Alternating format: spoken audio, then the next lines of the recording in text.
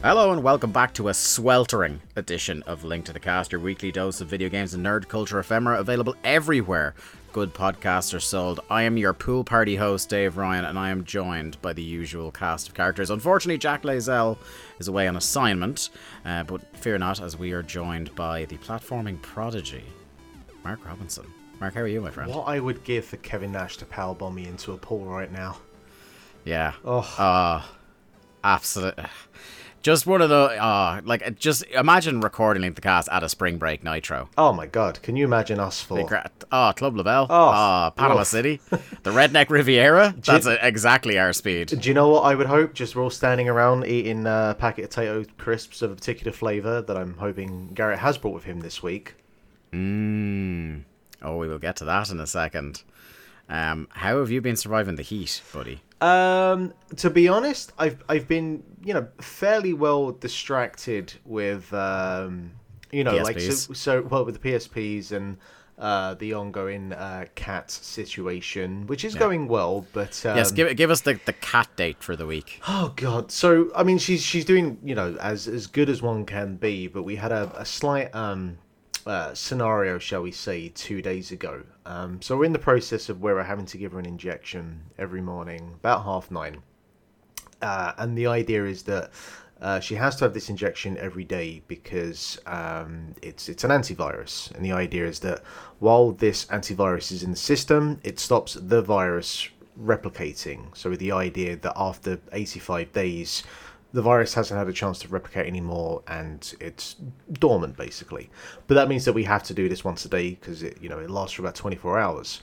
Now, neither myself or Maria, before starting this, had ever injected another live being or creature before, and fair to say, cats don't particularly enjoy being injected, and probably not by two fucking idiots who have no idea what we're doing. No, sorry, one idiot and one person in Maria who has kind of actually gotten a grasp of it. But the problem with it is that you can't inject basically straight down, because obviously you might hit something that you're not supposed to hit. And as we found out the other day, you can't hit basically at almost a horizontal angle, because if it doesn't go in and get into the blood, basically it creates like a small pouch under the skin, which is the liquid in there. Which is a bit of a problem for a number of reasons. Mostly the liquid is kind of a low pH. It's quite acidic. And if you get any kind of spill of that on the cat, and where we have been injecting her, we had to kind of shave the area to be able to tent the skin in order to be able to do the injection. And so it's not like agonizing for the cat, but it still leaves, it burns and it needs to be cleaned. But the other issue as well is obviously that if that pouch is not going into the skin and is leaking back out, as it started to do 2 days ago, then it's not doing the job that it's meant to do. So we had about 45 minutes yesterday or the day before, basically trying to pinch the skin where the injection was to try and stop the leakage happening, which, let's be honest, the cat's not having a great time as it is, and now she's having her fucking skin pinched for 45 minutes. She doesn't like being held for more than about 5 to 10 minutes at a time anyway, while we're desperately trying to figure out what we do, and then, after 45 minutes, having to hold her back down again to give her a second injection of the day. Because, she got to the point where I have to weigh her every morning to figure out how much of the antivirus we have to give her. And as soon as I put the scales down to start, the weighing process, she bolts under the table yeah, you ain't coming anywhere near me. So it's been a whole ordeal, but the positive of it is we actually now there's a pill variant that we can start giving her, and we started yesterday with that. But she's still happy and as healthy as someone can be for some of the stress that we've put her through for the last 2 weeks. But she's doing okay. It's good to hear a positive update, and I suppose you're learning just to what extent it is true that cats are an uncooperative species. Very much. You start to understand why all those people now say you don't have a cat in your house, you live in the cat's house. Oh, absolutely. And I really noticed as well, because when I went back to England, my grandparents got a dog. They actually got 2 dogs, but they have just the one dog now. And I even after just a couple of days of being with the dog, you really Like, I'd forgotten basically what it's like to be around a dog compared to, being around a cat, and the complete, like, I came home and I went to Mocha, my cat, and I was like, hey, Mocha, come here. And she just looked at me like, oh, fuck off, what do you want? But, with my grandparents' dog, like, I didn't even have to enter the room, and they were already coming towards me and whatnot. So, anyway, that's enough of my animal update. Doolittle I am not. Rounding out the panel as always, he is the nexus of humanity. Garrett Kidney, do you have any stories of like shooting up a fucking gerbil or something this week? No, but yesterday, because of the extreme heat, the backdoor neighbor's cat randomly appeared on my windowsill. I just saw like a shadow of a cat because the sun sets into this window, so I could see like the shadow of the cat on the wall behind me, and I was like, what the fuck is this? Yeah. So I look out the window and there's the cat just sitting on the windowsill trying to poke his head in the open window looking at me. It's like, buddy, I know it's hot, but get the fuck out. We used to have a cat years ago before Mark even lived with me, so we went from like cat to Mark to cat. The natural evolution of yeah. We had this cat called Pip, and he made like a friend, another cat out on the street, this ginger cat, and it was really funny because at the time our old housemate Dan wasn't working, so he was at home during the day every day, and periodically like he'd go for a nap or he'd fall asleep on the couch and he'd wake up and Pip would have brought the other cat into the house and both cats would be asleep beside him. Excellent. The cats just do what they fucking want, man. Just do what the fuck they want. It's every night I hear these cats, and they are either dying, giving birth, or having the wildest sex you've ever heard in your life, because they are making furious cat noises for like 20 minutes at a time. And I'm like, good lord, what are you doing out there? Man, they just breed them differently in Cook, don't they? Yeah, well, I was going to say, with how quickly cats turn on each other, it could be one then the other. Yeah. You know what I mean? Yeah, you never know. A wild night of passionate cat sex is not how I thought I would start this podcast, but here we are. There's this week's title done. Listen, we're all suffering from dehydration and heat stroke. It's fine. Yeah. We're all doing all right. Yeah. Guys, I'm fucking delirious with this heat. I made a horrible mistake where I went to see Nope today. And I was like, the cinema nearest to me is about an hour and a quarter walk away. And I'm like, I'm going to walk there and walk back. What are you fucking doing? And it was a huge mistake. Oh, buddy. Because I was going to go, okay, how is this going to go bad? Because, like, cinemas are really air-conditioned. I'm taking a couple of days off next week, and I am catching up big time on the cinema to stay out of the heat. That's hideous. I was working outdoors a lot this week. So we're coming to the end of 6 weeks straight of doing summer camps and summer programs in work. And for one of those programs, part of it is a scavenger hunt. So I spent it was 30 degrees Celsius yesterday, and I spent the whole afternoon outside. I looked like I was, medium well done by the time I came back in. And then I was telling them there's the youth cafe in the town I work in, which we kind of help run, was reopening today. And I was like, oh, do you want to come down? And they were like, well, will it be as hot as it was today? And I just took out the weather app on my phone. I was like, nope, hotter.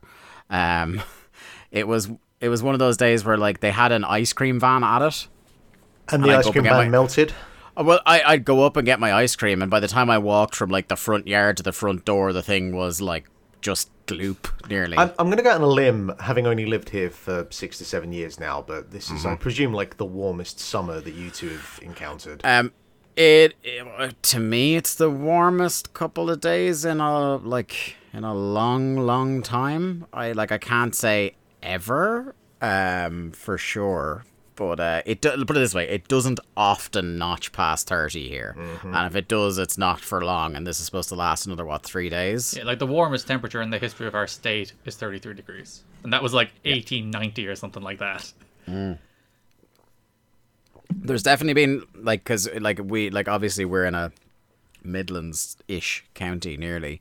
So sometimes when there's no wind, there's you see those weather forecasts where it's 28 but with no wind, so it feels so there's been those kind of days. When we had the heat wave the other week, it got up to 32, 33 degrees, and that was at Phoenix Park, which is about 10 minutes from my house. So I got the full brunt of that. But we spent the last 2 evenings by the sea. So, our way to counter was literally just to fucking dunk ourselves in the sea for the evening. And it works. Yeah. I was like, I brought out I have one of those big, 2-liter drums of water that I bring to work every single day, and I brought it out with me on the scavenger hunt, and within 10 minutes I had abandoned drinking it. It was just periodically pouring it on my head. It really is an uphill battle to stay hydrated, isn't it? A losing one, too.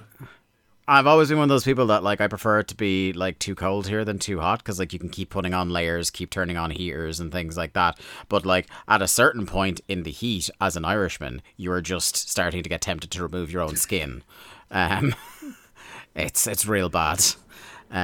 Garrett, Mark mentioned it. Speaking of bad, Mark mentioned there at the start that you had made a promise to us about something you were going to do this week on the show. Listen, some might say that I forgot to go buy the crisps, but it's just Jack's not here. So, no, really, I did actually go looking for them today. I checked in 3 shops on the way home from seeing Nope, and they didn't have them. So I will have to continue. I'll have to expand my search beyond these shops to try and find these. Right. Garrett, here is my commitment to you.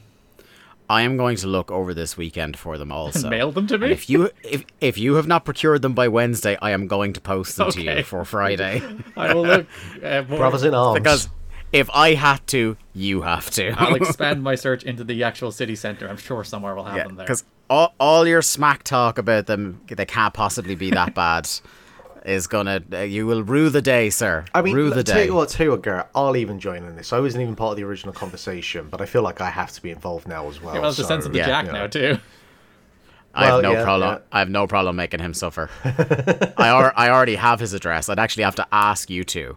Actually, I think I have your address, Mark. I mean, you've been to my house, so yeah. That doesn't mean I have your address. I mean, with Google Maps, I don't know where anything is anymore. Yeah, actually, that's true. It's fair. Yeah. Well, heat aside, let's talk about what we've been seeing this week. And since you already told us of I just picture it as being like one of those montages where someone's walking through the desert with just vast dunes of sand left, right, and center. When you eventually made it to the oasis that was your local cinema, Garrett, what did you go see? Yeah, today I saw Nope, which is the new, hotly anticipated, for some reason released 2 or 3 weeks after America Jordan Peele movie. I was full on. I was like, oh, it's not in the Odeon. I'm going to have to take a trip up to Dublin to see it. And only then did the penny drop. Is no, it's actually just not fucking out here for some reason. Yeah, I don't know why it's 3 weeks later, but it is. And I thought that kind of thing was gone? A thing of the past 2022, now. come on. Yeah. Making us wait, because the wildest thing was when it was Pixar movies, and it's how is Disney still not doing global releases? Yeah, used to be goddamn months. It was horrible, but yeah, you saw Nope. Yeah, it's really good. Oh man, I'm so excited. It's really good. I somehow still haven't seen Get Out ever, because I saw Us, and I was like, oh geez, I've got to watch Get Out, and now I've watched Nope, and I'm like, oh geez, I've got to watch Get Out. Yeah, Get Out is way better than Us. This is way better. Yeah, because I like Us a lot. I like this a lot. It's one of those films where all you want to do is talk about the things in the movie, and which doesn't make it particularly interesting to review, other than to say it's really good and cool with great performances, and it's a good movie and you should go see it. Surprisingly, not very scary at all, and doesn't try to be. But I think that's Jordan Peele's kind of thing, isn't it? Yeah, I think Us is probably the creepiest one. I didn't find myself now I'm very it's very hard to proper chill me with a horror movie. I watch so fucking many of them. Usually I get terrified of just them being really, really bad and me having to watch them sometimes. But yeah, I wouldn't call Get Out as scary, because it's more you're kind of wrapped up in, the commentary and just how well made and how well performed it is, that I didn't find myself being oh, Jesus, there's a couple of jump scares in it. But is there more an intensity to them? There's an oppressiveness to Get Out. There's a feeling of again, it's called Get Out, and it's sure, this fucker needs to get out of here, because it's you can see it coming before he does, and you're just oh fuck, and you don't see exactly what's coming necessarily, because do you Garrett, have you had what Get Out is about spoiled on you? It's one of those that's right. impossible not to spoil any Yeah. at this stage. Yeah, Everything's yeah. Again, Yeah. the point, you just want to talk about the things in his movies. It's just the way his movies are. Yeah. But yeah, watch yourself, Get Out. Treat yourself. It's an incredibly well-made film. And the source of the very entertaining Bradley Whitford meme was like, I would have voted Obama for the third time. Fucking hell. Just absolutely, like, is the most pinpoint skewering of that type of guy you'll ever see. Perfectly, like that it's Bradley Whitford as well. It's like, ooh, couldn't be more perfect. Incredible.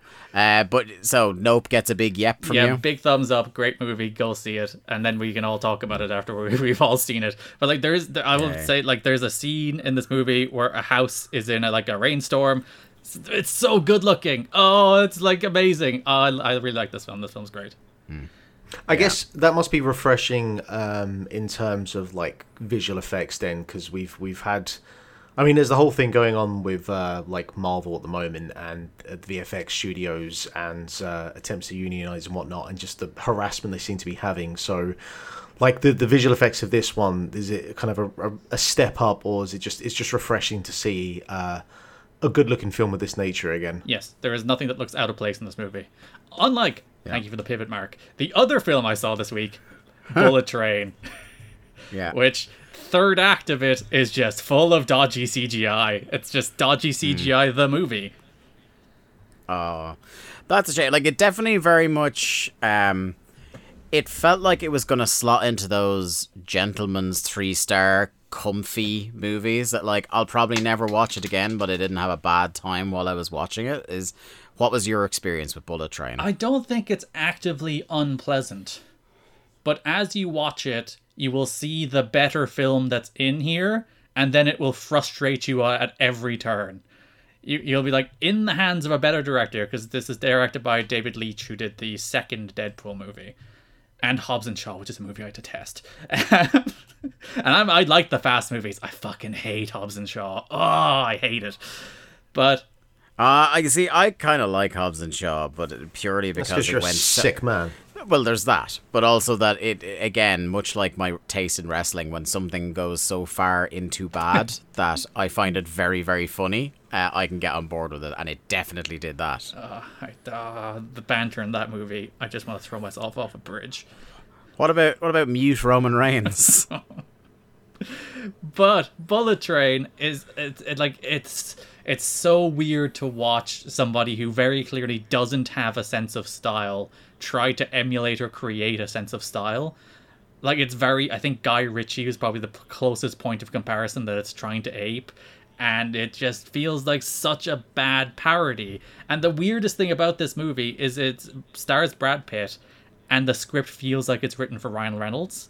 So it's full of like Ryan Reynolds-esque quips that Brad Pitt is delivering, and delivering pretty well, but it's weird to see him just doing a Ryan Reynolds performance. Yeah. Because did you mention that he directed Deadpool 2? And the thing I wanted to ask is, because like I was actually watching, it came up in my recommended videos. Have you ever seen the channel? It's called like The Video Club. It's a French YouTube channel. And it's like whoever's on a publicity tour for the film, they basically bring him into one of the last video stores in Paris and interview them about their career. And they had Brad Pitt and David Leitch in there. And it was an interesting chat because, like, I think Brad Pitt is a guy who has like been consistently entertaining for so long that I think he kind of, it's weird to say somebody as famous as him flies under the radar as an actor. I think like, people see him more as a celebrity than an actor, and he doesn't get the credit as an actor. Yeah, because he's like, the more I think, it's like there's actually an awful lot of movies he's in that I really, really like, and I really like his performance in them. Like, he is like, one of my least favorite Coen Brothers movies is Burn After Reading, and I think he's great in it. You know, but yeah, him and David Leitch were being interviewed about it, and that was where I found out that Leitch he got into the business as Brad Pitt's stuntman. Really? The path you go from that to like directing major Marvel movies and stuff like this is wild, isn't it? Because they talk about being on the set of Fight Club, and like doing like Texas switches where it's basically Brad Pitt runs camera switches and David Leitch is taking the bump, and stuff like that, and the two of them having an obsession with Bruce Lee and shit like that. It's a really interesting chat. So like, what I'm always interested to see is like when a stuntman kind of like gets elevated to being a director, like what, like, because the trailer is cut with a lot of like, there's a lot of combat happening. Does the combat look good? No, do the stunts look good? Far too quick cutty to be good. Oh, it's Kevin Duncan. Yeah, there's some stuff in there that's like there's a novel action sequence in like the concession section of a train that I think is pretty neat in terms of like the idea of it. But there's just way too many quick cuts for it to actually be like, you know, for you to be able to take in the action. It's quite disappointing in that regard. I mean, what actually is this? Is it just like a dopey action film? So the premise is that Brad Pitt is sent on this bullet train to pick up a briefcase. That's just his entire mission. He has to take a briefcase, walk off, and then there's a bunch of other people on the train with different missions that intersect and the crossover, and then, you know, chaos ensues. And like the whole idea of the movie is that it builds to this idea, you know, why are all of these people on this train? And the idea that all those stories then intersect in like the final act of the movie. And I think the movie does hinge on whether or not the reason all those people are there is interesting, and it's really not. Like there's just a 3-minute like expository dialogue or monologue about like they're all here for this reason, and you, like the pieces don't come together. You're just told how they were meant to, and you're like, oh okay, they were just all here. It's trying to do like a flashy Murder on the Orient Express kind of job. A little bit, yeah, because like there's another two guys who are trying to bring the son of a mob boss who got kidnapped. They're rescuing him and bringing him back to the mob boss, and then like he dies, and then, you know, all that stuff happened and shit goes down. And then, like, it's supposed to be like a drama and a mystery a little bit. Well, not more. There's a little bit of drama there, and like there's a story at the very side with a father whose son was pushed off a building, and that's another character in the movie, pushed them off the building. And then there's the grandfather of the kid who was pushed off the building, has like history. There's like parts there that I thought were pretty interesting if they were like the movie, but they exist at the periphery of the movie. And as a result, I don't like this movie really at all. Like, as I said, when you sit and watch this movie, you'll see the pieces of a good movie in here in better hands, and that is what does make it so frustrating. Like, Bad Bunny's in it. I don't know why, but yeah, that's what I was gonna say. How is WrestleMania star the Bad Bunny? He, I think, speaks like 3 words, so I think they're quite smart in that regard. He just stands there. Well, I think that's because the most English he probably knows, as far as I'm aware. He's not one for the English, as far as I know. Is he not? No. I don't think so. I didn't know that. But because I know he is helming a Spider-Man spin-off for Sony. Soon-ish. Or did I hit my head and that's a fever dream? It's like some random pro wrestler character deep in the Marvel canon, yeah. isn't it? L something. I'm trying to remember. It's one of those like even comic book nerds haven't heard of this character that they're digging up for some movie just to have Bad Bunny in it. El Muerto. Yeah. So that is going to be. If they wouldn't trust him to say more than about 3 words in this film, I shudder to think. But hey, it's Sony. This is kind of what they do. Yeah. Mark. Hello. Interesting one. Well, first of all, I just want to give a quick shout out to I jumped down the YouTube hole of Some More News, which sometimes would pop up. Cody Shody. Yeah, which would sometimes pop up on my YouTube feed because I've watched similar videos. Like stuff like Municat, who's excellent as well, and so my algorithms had kind of crossed paths with him, but I'd never actually sat down to watch anything. But you posted that he had a 3-hour epic about Jordan Peterson, called a short video about Jordan Peterson. So I was like, well, I think I've got 3 hours spare to watch that, and it's exceptional work. In some ways, it's almost too easy to dunk on that clown, but it's one of the. I still think like my favorite video about Peterson is the couple of ones that Philosophy Tube did. Because what Abigail tries to do a lot is try to it's trying to appeal to not the people that already think he's clown shoes, but to the people that find a grain of something they relate to in what he says, and then go, it's understandable that you feel that way, but hey, he's also full of shit. Yeah, I think Cody like dabbles with that as well to some degree as well. I do tend to think that, and it's why I like Knowledge fight so much in terms of Alex Jones, because like Dan, that's the angle he always tries to come from is like, it's not about just dunking on Alex Jones. It's about like, hey, let's think about this from the people that are actually indoctrinated and are in that world, and how they might see this, or why they can't, why the blinders are on and they can't understand, you know, what we see or perceive or whatever. And when you like, I've had a fierce problem with TikTok recommending me right-wing influencers recently.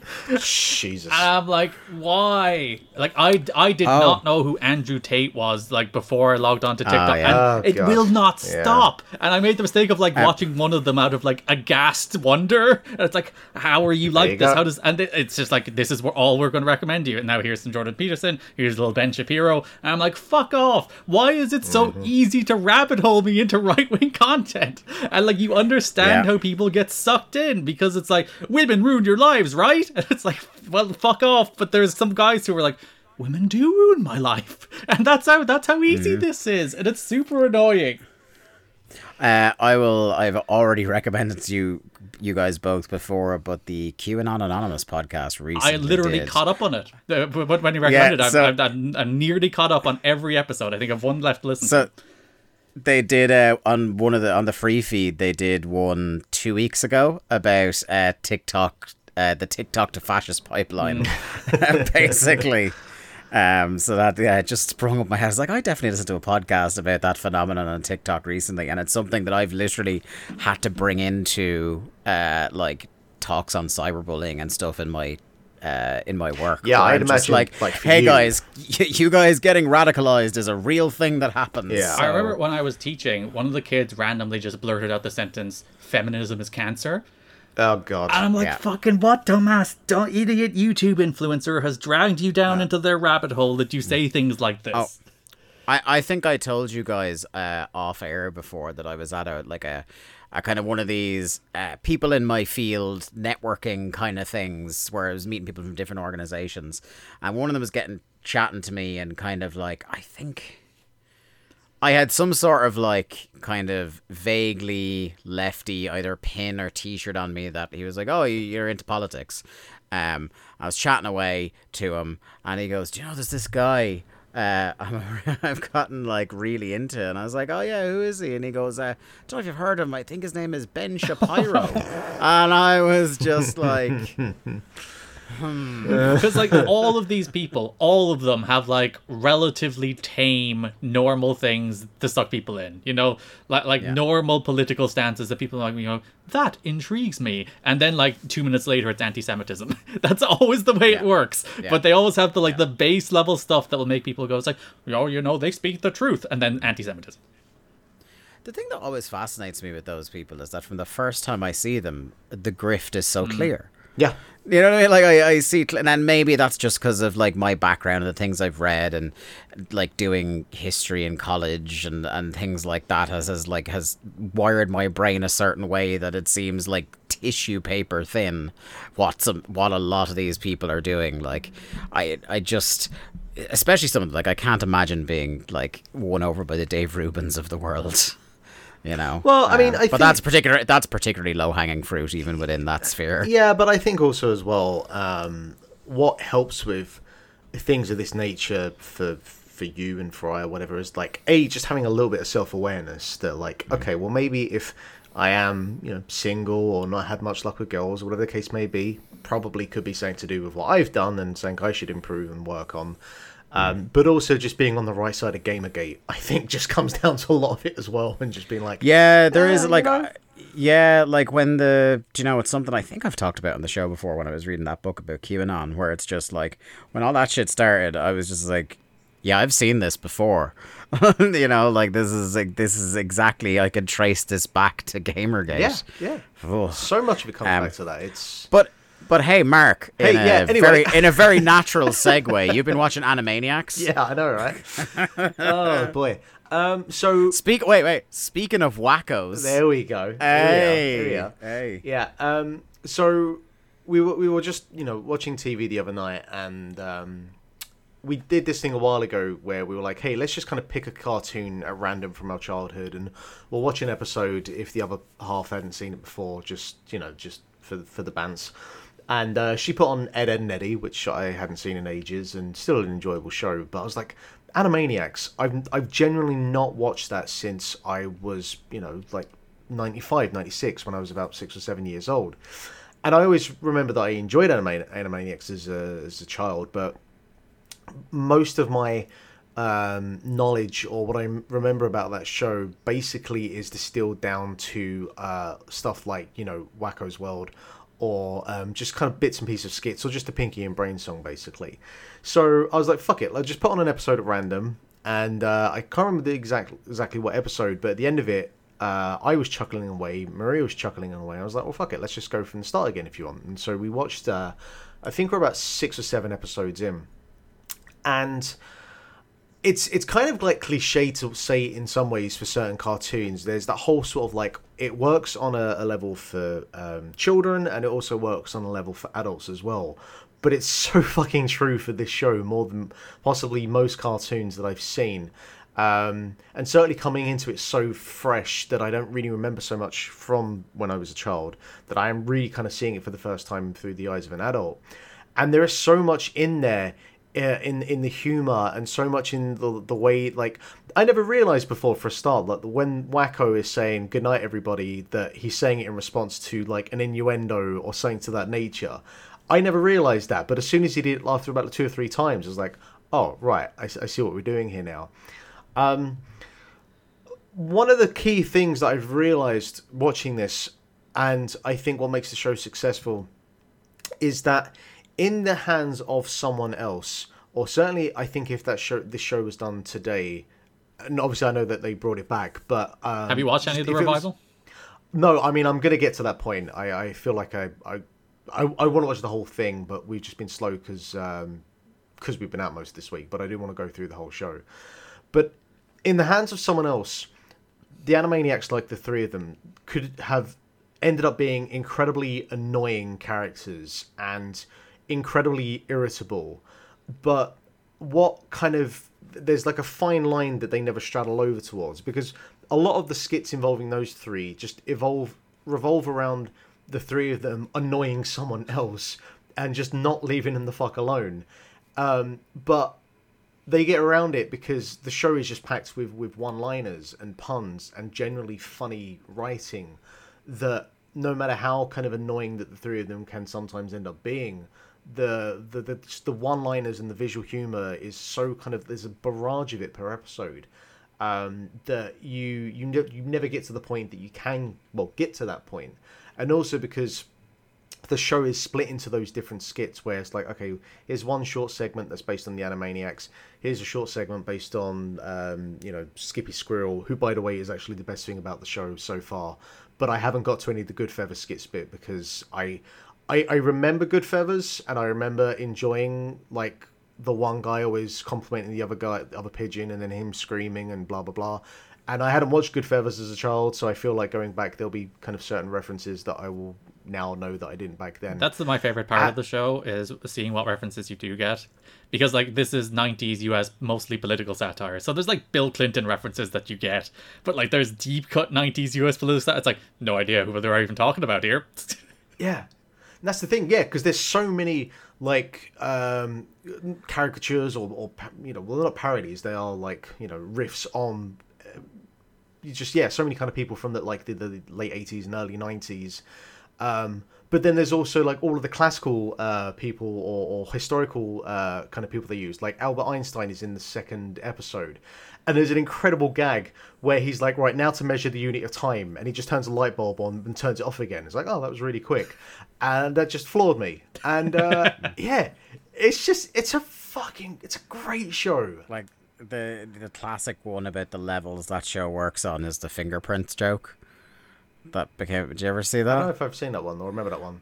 Where it's like, oh, there's some gag about how are we gonna figure out who this was, and it's like fingerprints, and then it cuts to Dot, and she's got like the singer Prince in her arms, and and she kind of looks at him like, disgusted at the idea. I was like, that's one that like I absolutely would have seen at the time and absolutely didn't register with me on what they were doing. When you're finished that, I don't know if you watched it originally. I don't know when you last watched it, if you did watch it originally. Freakazoid. I knew you was going to say Freakazoid. I have seen it originally, and I'll probably do a rewatch of that once we're done with Animaniacs. Freakazoid is genuinely, and like it would have been out when I was 5 years old, is probably still in my top 10 of all time. Yeah. Just shows in general, in terms of like, if I needed to put a list of 10 shows together to explain to a stranger why I am the way I am, it would be probably Freakazoid. Would be on that list for sure. It's funny, Garrett, like as the I suppose as the unofficial animation correspondent of the podcast, like Steven Spielberg waded into like executive producing animation for a very concentrated period of time on TV in the 90s, but had like a substantial footprint in our generation's lives. Yeah, because I was always more of a Pinky and the Brain guy. I love Pinky and the Brain. Oh, Pinky and the Brain are great. And I was a little disappointed, with the revival of Animaniacs, where it's like, it's just fine. It's pretty. I haven't even finished. I'm like half or 3/4 of the way through season 1, and I know season 2 is out now too. So it's like I wasn't even like compelled to finish watching it, despite like loving Pinky and the Brain in particular and enjoying Animaniacs. So yeah, like I wonder I think political satire is dead. Like you just can't do it anymore. I just don't think politics is so far beyond satire now that you just can't do it. So when you bring back something like Animaniacs, where its entire thing is political satire, it's like, what can you say about Trump? Nothing. Yeah. Well, I suppose the only like really biting satire I can think of in years and years is not an animated show, is The Boys, but that's like a real different and extremely maximalist approach to satire. Yeah, I don't think Animaniacs would work for that. No, absolutely not. They are different shows, my friends. Different shows. Well, you say like political satire is what Animaniacs is built on, but the other side of it as well is Wacko and Yakko being the horniest fuckers you've ever seen in your life. Which I think they still are, to be fair. That reminds me of something else I've seen that I need to put on the list. But again, it's interesting because like that sort of thing, you could certainly, like in today's day and age, you could think that hasn't aged particularly well, and I can't put my finger on why it isn't exactly. I don't know whether it's because like the nurse herself is actually quite she's not just purely there as like objectification, like she's chasing after them to throw them back in the tower, or the fact that like Minerva Minx, when she gets involved, she's also just as horny for like super attractive buff foxes or whatever she is as well. So I don't know what it is exactly, of course, but that was the one thing I noticed quickly early on as well. It's like, wow, these like dog, cat, monkey creatures are super horny for everything, but it doesn't ever feel like uncomfortable or feel like it's aged poorly. And just a tremendous show, and I'm looking forward to watching more of it. Steven Spielberg knows good taste. I kind of now really want to rewatch Freakazoid, because that was one that like went. You got that on Blu-ray, didn't you? I have it on DVD. It never got a proper Blu-ray release. But I have it on like region-free DVD over my shoulder here, and I obviously have it purchased on a hard drive just in case. But yeah, that like Freakazoid was such a special show because it took like that kind of wacky, absurdist, referential humor, and like for me, like went one step, like where it was. I think it was the first thing first type of media I ever consumed that was like, before I understood what the concept was, truly fourth wall breaking, in like how much it was like how much they talk about the like people who were animating the show, and Steven Spielberg was a character in the show a couple of times, and like, in fairness, like basically does that as well, where he does the fourth wall breaking. Actively commenting on their own ratings and almost actively trying to get cancelled. My favorite instance of that, I name dropped Pinky Elmira and the Brain a couple of weeks ago on the show. Yeah. My favorite thing about Pinky and the Brain is if you listen to the theme song of Pinky Elmira and the Brain, it ends with the Brain line, "I deeply resent this," which was just the animators being like, we fucking hate having to put this dumbass character into our show because the network told us to. Yeah. Yeah. Oh, that was such a poochy situation. Fucking hell. Oh, and just the last thing, the songs, the soundtrack, the score, Yeah. the way that, like, just, it kind of really, for me, harkens back to when I would watch Tom and Jerry and how, like, the score narrates what is happening, and, Animaniacs does that, but with the script as well, and just, yeah. There incredible. are young people I've encountered in work who know all the words to the Countries of the World song, never one time in their lives watched an episode of Animaniacs. That They is just know it from the video. Incredible. They just have watched like the single video of the song on YouTube and they love it. But like, I'm just like, there was like a whole show that was this, And then I tell it like, and then I'll usually do my thing like I just did where I start talking about Freakazoid and they're like, oh, are there like weirdly educational segments in Freakazoid? And I was like, no. There was one called Frenching with Freakazoid where he teaches you the line, "Who cut the cheese?" in French. Or there was one that was like speaking Norwegian with Freakazoid where he talks about narwhals for a couple of minutes. Anyway, what I've been watching, you reminded me when you were talking there about like unreasonably horny characters from things in our childhood that kind of sailed over us at the time. I watched for the first time since I was about 6 or 7 years old, Grease. Oh, well, this past week. Yeah, we should probably say rest in peace. Yes, Olivia Newton-John. And that is why, like, I know me and Garrett, as the people on the take from Paramount Plus on this podcast, you've probably seen Garrett over, like, since Olivia Newton-John died, every time you log on to Paramount Plus, literally the first thing you see is, hey, do you want to watch Grease? Yeah, it's like, no, I want to watch Frasier, leave me alone. Yeah, so I decided I was going to watch. Oh, by the way, how far are you in Frasier? I think midway through season. No, I finished season 2 and started season 3. Okay, so you've nearly caught up with me now. I'm nearly at the end of season 3. But yeah, so I decided to watch Grease, and I was like, hey, this is one of those, like, there was all those musicals that, like, Oliver and stuff like that they were always on TV at the weekends when you were growing up, or someone always had a VHS copy of them, and it was something, because there was songs in it, because people were dancing, like, when the kids were around, let's stick that on, it's bright colours, everybody watched it, everybody knows a lot of the songs. Gentlemen, having watched it for the first time in 25 years, I am here to report to you what an unspeakably horny movie this is. When was the last time either of you watched this film? I've watched bits because, like, as you mentioned, it would usually pop up on ITV or ITV2 at random points over the last 20 odd years. Like, I feel like there's a part of my childhood that's just made up of clips of, like, fucking The Man with the Golden Gun and Grease because of, like, the constant Bond reruns they do. I haven't watched the film in its entirety probably since I was a teenager, but I've certainly seen, just clips of it over the years. Okay. Garrett, what Never about you? seen Grease. Okay. So we all know the song Greased Lightning. A very famous song. I'm aware of the songs, and I already know what you're going to talk about, but please, continue. Yeah. Garrett, have you ever mulled over the lyrical content of this song? No. Okay, so, like, it's really weird, because, like, I went from just average 33-year-old man just watching a film of a weekday night into pearl-clutching grandpa within seconds, where I was, like, retroactively appalled that I had been put in front of this as a small child. Because again, I could swear up and down, if you showed me these lyrics on a sheet of paper, Mark, I would say you made them up. I was like, because no, I've seen Grease. There's no way is this the lyric, right? Or are any of these the lyrics? So, in the first chorus, there's a line that says, "You know that it ain't shit, we'll be getting lots of tit." Right? There's also a line literally a couple of seconds later, in the chorus to the song, "You are supreme, the chicks will cream for Greased Lightning." Yeah. Look, when you're a T-bird, all right? Yeah.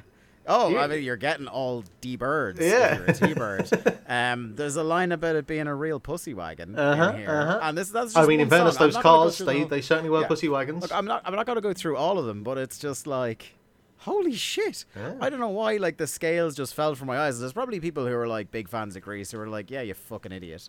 But it was like, it'd been so long and it was so in the back of my mind. And then, like, I started getting incredibly triggered as well, because I remember, I don't know if yours was the same, Garrett, but like when I was in secondary school, every year the secondary schools do a musical in our town. It's kind of like a co-production of the boys' secondary school and the girls' secondary school, and usually every few years they do Grease. I don't think we ever That's did one of the Grease, ones- but we did do the play every Okay. year. We did Joseph. No, we did HMS Pinafore one year, very highbrow. We did We Snow did White. Les We usually Mis did one panto year. stuff rather than musical stuff because we did Snow White. I think they do Willy Wonka one year, so they generally keep it on the more wholesome side. We definitely did Grease, and I'm like, no, like they how I went to see it. When we were in the school, I was like, there must be like an airplane friendly version of all these songs that they re-say, because I'll tell you the one thing: the people running the musicals in my school were not creative enough to change the lyrics on the fucking fly. I will say this though about Grease. Like, I don't think it's a very good film. Like, it's not a very good film, but I think it's a very entertaining musical. It's one of those yeah, where it's the spectacle is there, and obviously the songs are. I think it would be fair to qualify them as timeless. You know, I do think they have stood the test of time. Do you know what it is, Mark? It's the classic because it was a pre-existing musical before the film. It's exactly what you get a lot of the time when you try to put Broadway on film. A very serviceable attempt at something everyone says is fantastic on stage live. Yeah. And that is, with a lot of musicals, that is the case. Like, I would never in my life ever want to see Russell Crowe bellowing again in Les Mis, but I would absolutely go to see a proper production of Les Mis any day of the week. I think for me, because like when I think of that sort of thing, I immediately go to the likes of Rocky Horror Picture Show or Little Shop of Horrors, which I think the film adaptations of those are tremendous. I tend to go to those more than like the likes of Les Mis, which I think is the better way to approach that kind of thing. I never saw Chicago. I have no idea if Richard Gere is if he's got the pipes for that sort of thing. I remember Chicago being all right, but like that movie is like 20 years old at this stage, I think. It's like 2000. When Richard Gere was still a thing, so. Catherine Zeta-Jones was still a thing. I'm a Russell Crowe Les Mis defender. Are you? Look, there's a scene in that movie where Hugh Jackman bursts. He's just shouting, Garrett. He's not singing. Where Hugh Jackman's Jean Valjean like bursts out of a sewer, and it's framed so that Russell Crowe is just standing at the top of the steps waiting for him, and it's like, no, I'm so on board for it. Look, I think I'd rather hear him. I think that like. I think I'd rather hear him shout than do a Greek accent. All right, just. I think he I think it makes him look especially bad that he's against like fucking Captain Theatre for the whole movie. Like huge jacked man is absolutely a theatre guy through and through, and you put him next to fucking Shouty Joe. That's what, if you've ever seen an interview with Hugh, he's like, I thought I was an imposter. I had panic attacks. I didn't think I was up to doing Jean Valjean on screen. And then Hugh Jackman's just like, no. Or Russell Crowe. Yeah, you go Russell Crowe. Russell Crowe is probably thinking, he'd walked off set every day like fucking nailed it. David or Russell's probably like, Russell, can we do another take? And he goes, no, you got it. Yeah, one take Russ, all right? Yeah. The other thing I watched this week was a show I'd been, I don't know if I want to say looking forward to. I was very tentative about this show because I think it was an inherently unfilmable property, but something I hold very near and dear to my heart. I was always going to watch the adaptation of it when it came out. And that is season 1 of The Sandman on Netflix, adapted from the Neil Gaiman books that ran from like 1988 to 1995, I think. The first series is 10 episodes long. They all dropped together on Netflix Friday last week. By Sunday morning, I had watched all 10. I've only watched 2, so you're way ahead of me. Yeah. Yes. It adopts. Had you ever read The Sandman? No, I'm not a comic nerd. Okay. I'm a cool guy nerd who you doesn't should be. read. Yeah. This was the two comics that got me. I don't read. The two comics that got me into comics were Watchmen and The Sandman. So I was really, really nervous about this because I've been bitten before many times. And the 10 episodes adapt roughly the first 2 volumes of Sandman. It leans more heavily on volume 2 than volume 1. They kind of speed run a good bit of volume 1 over the first 2 or 3 episodes. But I am pleased to report, and it's one of those things where, like, I was watching it and I'm like, I'm waiting for this to get bad because I'm so trained to think all these live action adaptations are going to be bad. And it didn't get bad. And by the end I was like, I kind of kicked ass. Like, it's an entirely different thing to the comics. I don't think anything will ever... I think the comics are unimpeachable for me, and but I'm somebody that, like, you can adapt something and, you know, both things can be good in different ways. And I kind of made my peace with, like, this. So the Sandman got adapted into an audiobook during the pandemic that is actually fucking excellent, with James McAvoy playing Dream. And like a real one of those, because everyone was locked down, they got an unbelievably star-studded cast, and they got like a bunch of people who had been fan casted on internet forums for years to play the roles people wanted them to. So I remember one of my, like, very early forays into the internet, reading, like, you know, it was one of the times a Sandman film was supposed to be in the works, and the person the internet always wanted to play Death was Kat Dennings.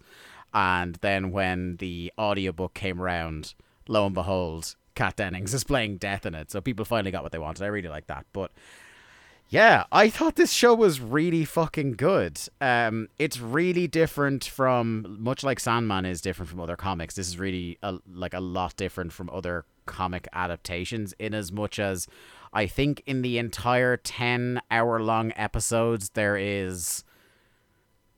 I don't even know if there's one fight. There is, like, a couple of confrontations that don't play out as fights. I don't want to spoil things on Garrett, seeing as he's not read the comic books. But there's no actual, you know, terrible CGI figures shooting beams at each other. There's no, like, sky laser or anything like that happening. It's a fairly faithful adaptation of the comics. I really like that they had a mix of actors I haven't really seen in stuff before, and the people I do recognize from other things are picked really well. I think Gwendolyn Christie as Lucifer is fucking great. David Thewlis as Dr. D, John D, unbelievable as well. And I think...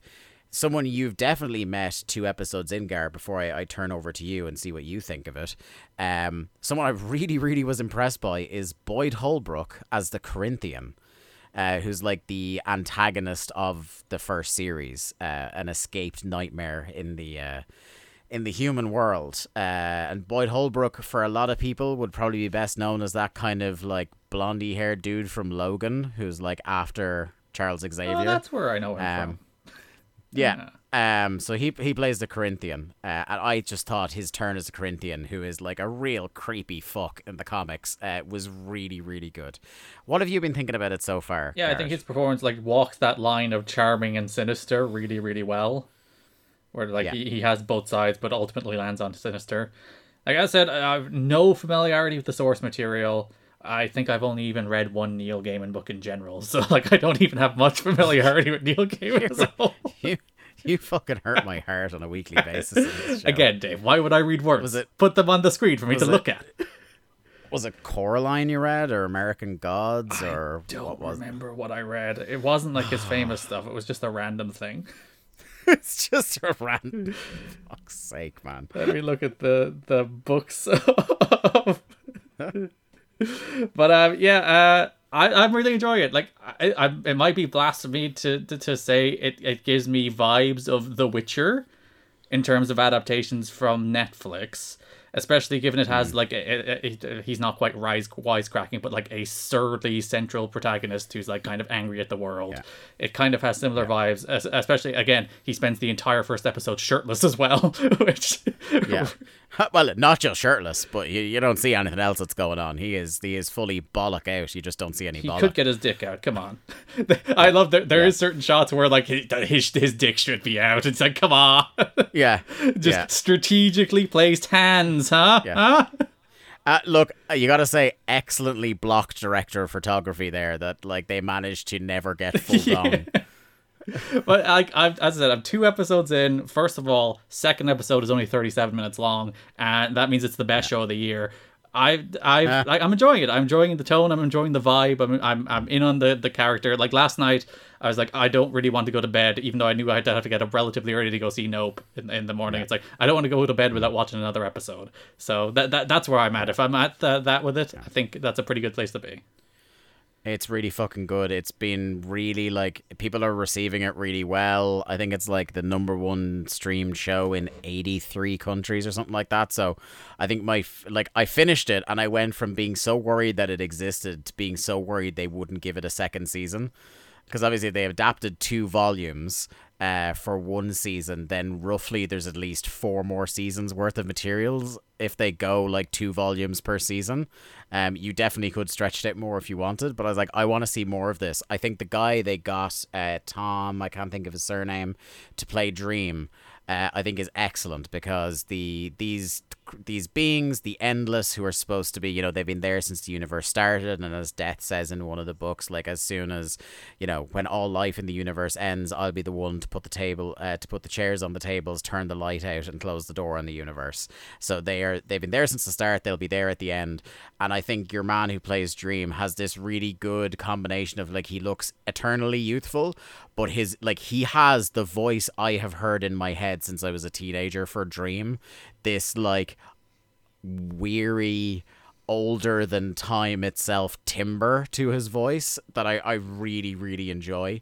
I think for the most part, you're going to get it with, like, TV shows sometimes where you'll see, oh, that's not the prettiest looking effects shot I've ever seen in the world. But I think for the standards of, like, streaming TV, it's pretty damn good. And there's only a couple of jarring ones. They've done a bunch of gender and race swaps on the casting that, of course, annoyed all the right people. I was very happy with the people that it annoyed. But I think every single one of them absolutely nailed it. Like I mentioned, Gwendolyn Christie, but also Jenna Coleman, latterly of Doctor Who fame. Of Xenoblade Chronicles fame, frankly. Xenoblade Chronicles fame. She plays Constantine, Joanna Constantine, in the show, and she is excellent. I think you have ahead of you at least 3. I love every episode of it, but there are 3 episodes that are, like, all in the running for my favorite episode of TV I've seen this year. There's an episode with her, there's an episode set in a diner, and there's an episode set in one pub over a period of time. All 3 of those episodes are fucking home runs for me. Yeah, but just oh God, what a show. I really, really enjoyed it. And now I've started listening to the audiobook again and started reading the comic books again. And it's just a world I want to get lost Let it be in. known, It's I remember great. absolutely nothing about it, but the ocean at the end of the lane is the only Neil Gaiman book I've read. Yes. That's like late 2000s he wrote that book, Yeah, I did think he? so. Yeah. Right. Let's go to Video Garms. Mark. Games. I like games. They're pretty good.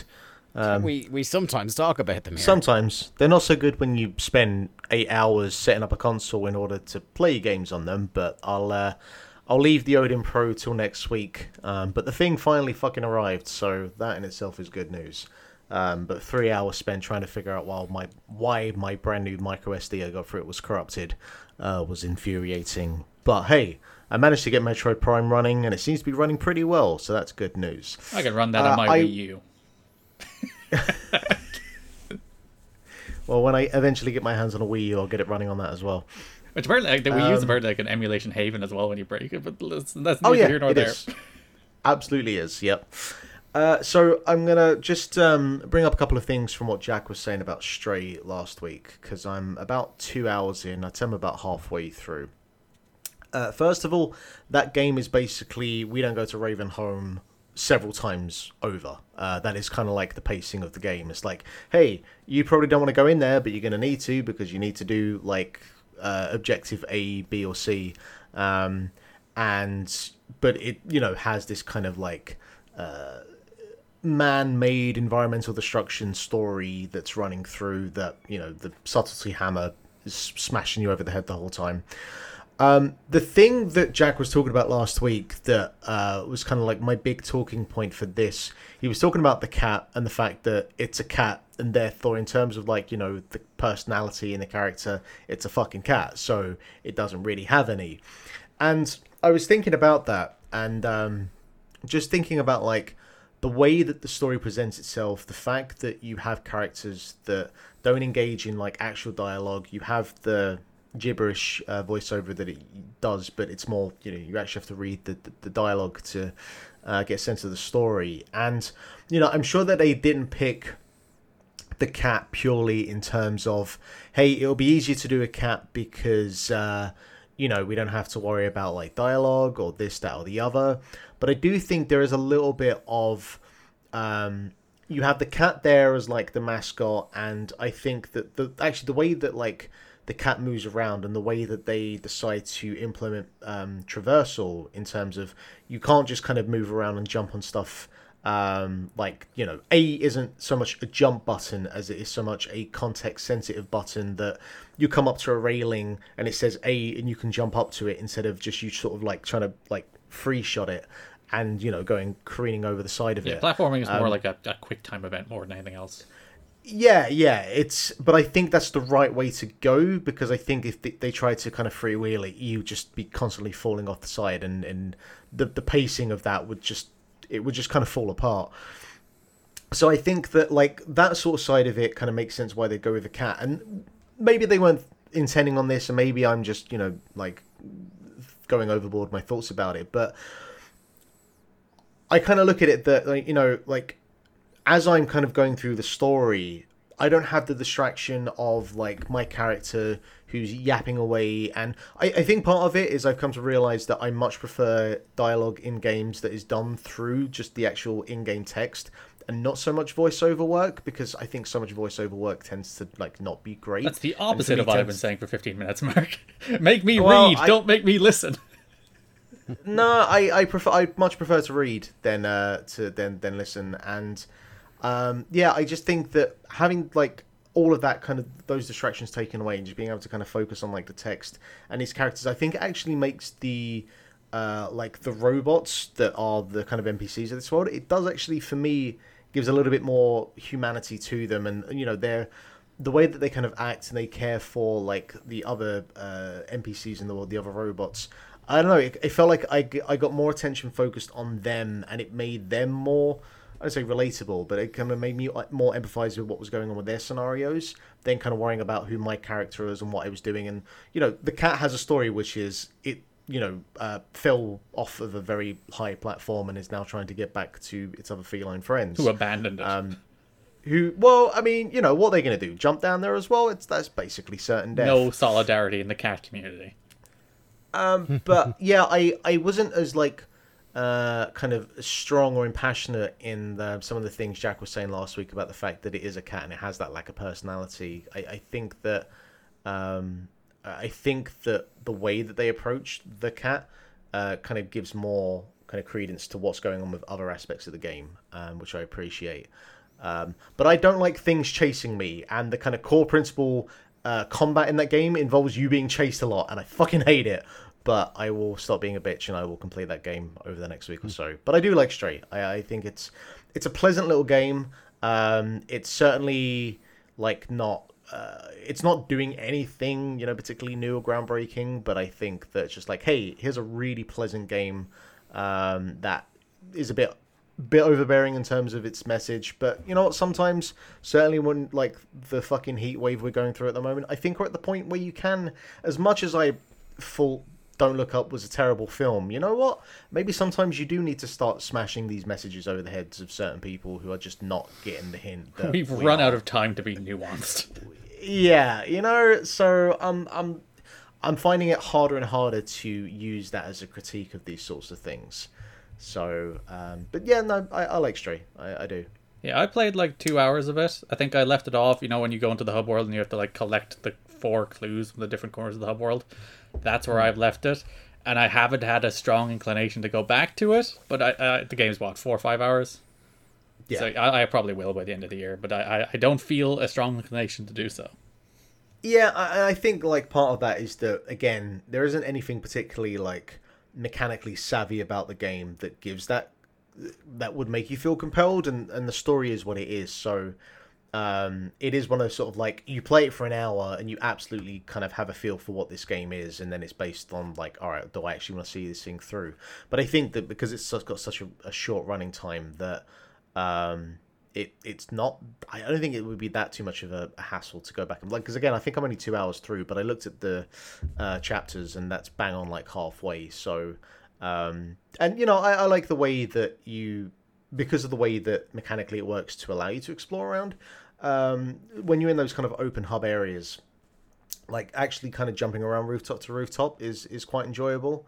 And there are certain like NPCs you can interact with in certain ways, and yeah, again, it's nothing particularly complex, but it's a very like polished game, for what I think is quite a small studio, and like environmentally, in terms of like the environmental storytelling and aspects of that, there's a lot going on there. I think that's probably like the most like noteworthy thing about the game is how packed the world is with just like little kind of bits and pieces that you can just easily miss, that just, I don't know, kind of bring the world a little bit more to life. So it feels, I think, a lot like a real cool tech demo from a studio that, in some ways, like can't turn this into a full AAA experience because they're a small studio, so they don't have the resources to.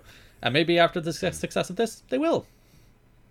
Yeah, it does kind of feel like maybe it'd be the sort of thing you would have seen sort of like for the PS3 or something, where it's like, hey, here's this kind of shiny new thing we have. Because it's not by any means like the most visually sumptuous game, though I think that the cat animates well. But yeah, I see that. I definitely see that. But also, I think the soundtrack's quite nice as well. I think it's well put together. Anyway, the other thing I have sunk a couple of hours into is the new 2-Point game, 2-Point Campus, which is it's a sequel, I guess, to 2-Point Hospital that came out a couple of years ago. For anyone unaware, 2-Point Hospital basically is like a spiritual successor to Theme Hospital, Theme Park, those type of management sim games from the 90s. With a lot of the shared dev team as well. It's not just, it's the same people. Yeah, definitely, yeah. And it, like, I thought 2-Point Hospital was a really, successful attempt to kind of revitalize that sort of system, those sorts of systems, that style of gameplay. I really enjoyed like the kind of visual style of it. I thought it had a lot of kind of comedic, whimsical charm to it. The PA announcer is my favorite thing about any of these games. Yeah. Like the first, I played literally like half an hour of 2-Point Campus so far. I played like the first year of the first level, and like the very first PA announcement was like, "Stupid questions will make you look stupid." I'm like, yes, perfect.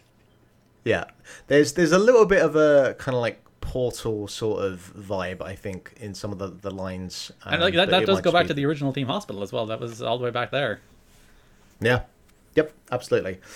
So like 2-Point Campus, in terms of like the flow of this game, it is very, very similar, as you could probably imagine, but this time you are, building out successful university campuses instead.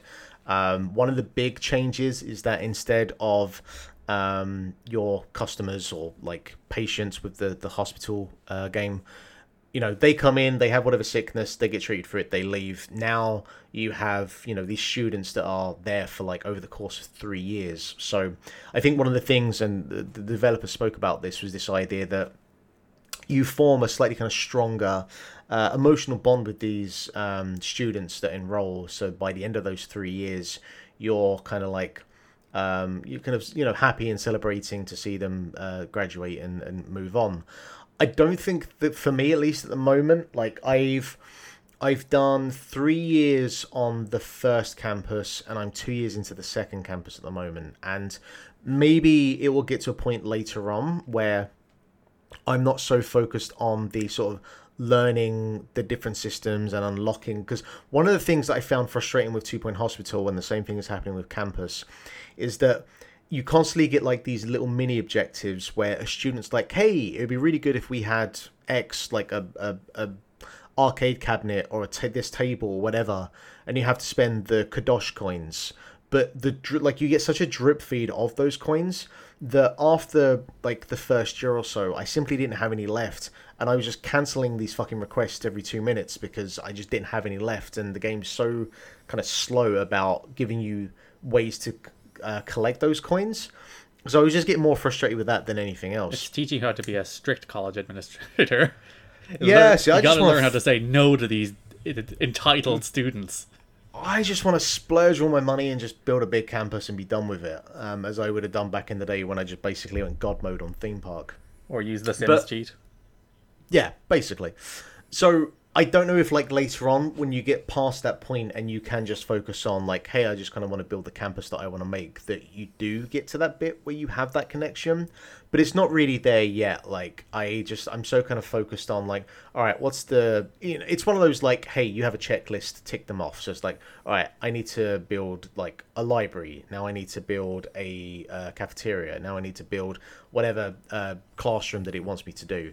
And so you've got, that system in place. You've got like graduation coins that you have to use where, I think they're like course management coins. So you can't just like build whatever, enroll whatever class that you want. You have to like, all right, I'm going to invest these course management coins into like this VR course. And that's what I'm going to build. And I'm going to invest into that and get higher teachers for that.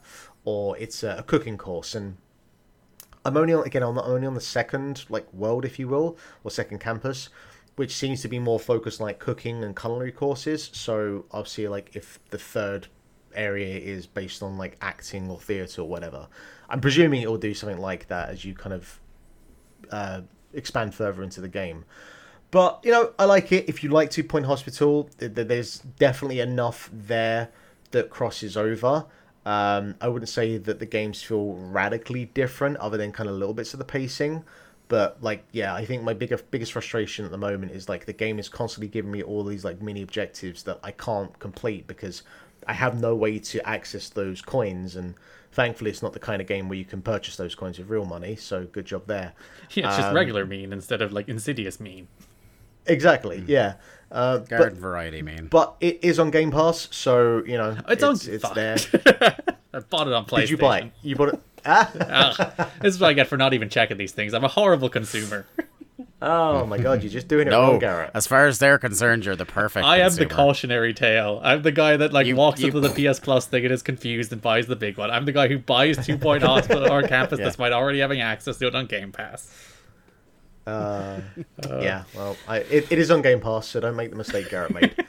I do find 2 Point Hospital a little more intuitive, just because, as you mentioned, it is man has big head syndrome. He walks in, gets his head deflated, he is cured, or he dies. The dies part is quite funny too, actually, as opposed to this where you mentioned like you do have the long-term relationship, and you're like, oh, so they're doing assignments, and how does that work? And it doesn't give you like that nice little instant person in, person out, person in, person out like dopamine hit that I think 2 Point Hospital does, but I've only played half hour of Campus, so I can't really say. Yeah, I will say like the flip side of that is I think it's a little less stressful because over the course of the first campus and getting up to the 3 stars, because like the overall objective for like each campus is to basically turn it into a 3-star campus. So there's a bunch of things you have to do to get to that point, and like for the most part you're not going to have like more than 2 or 3 courses on a campus, and so you don't really need to stress as much about like you've got 6 different illnesses that you have to worry about and making sure that you've got 6 different fucking departments available for each of them. It's not quite as like chaotic as that. Again, maybe it is later on, I don't know. So you can just kind of focus on, right, I have like my VR lab now, and then 6 months into that year, all right, I've got other things sorted out. I can come back to this VR lab now, and I can actually invest in it, and I can get it from like rank 3 to rank 5 by unlocking a couple of other aspects that fit into that course and into that classroom.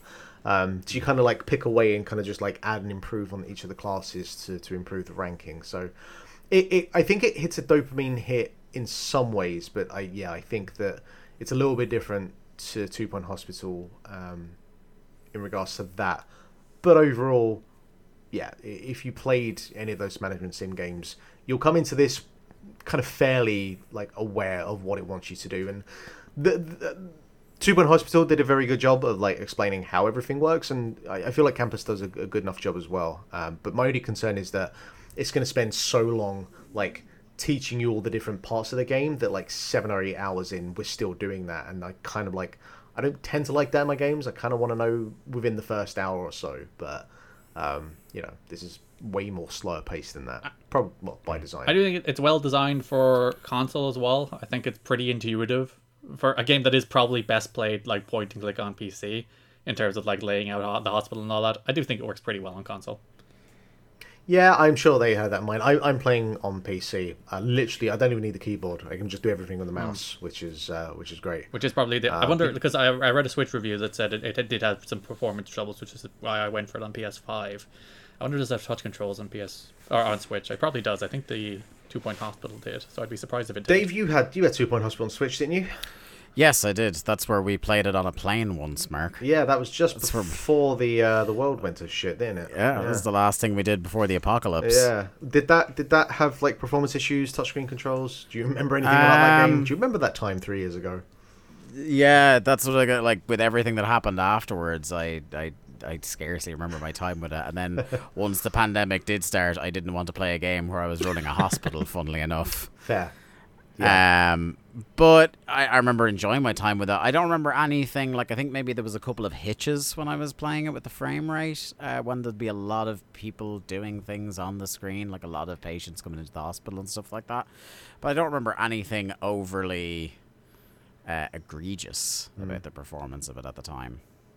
Yeah, I mean, like I've had up to 100 students on the campus and I haven't had any issues, so at least that version can handle that many moving parts. But I remember with 2 Point Hospital, yeah, you could end up with like a lot of people coming and going. Constantly building GPs' offices.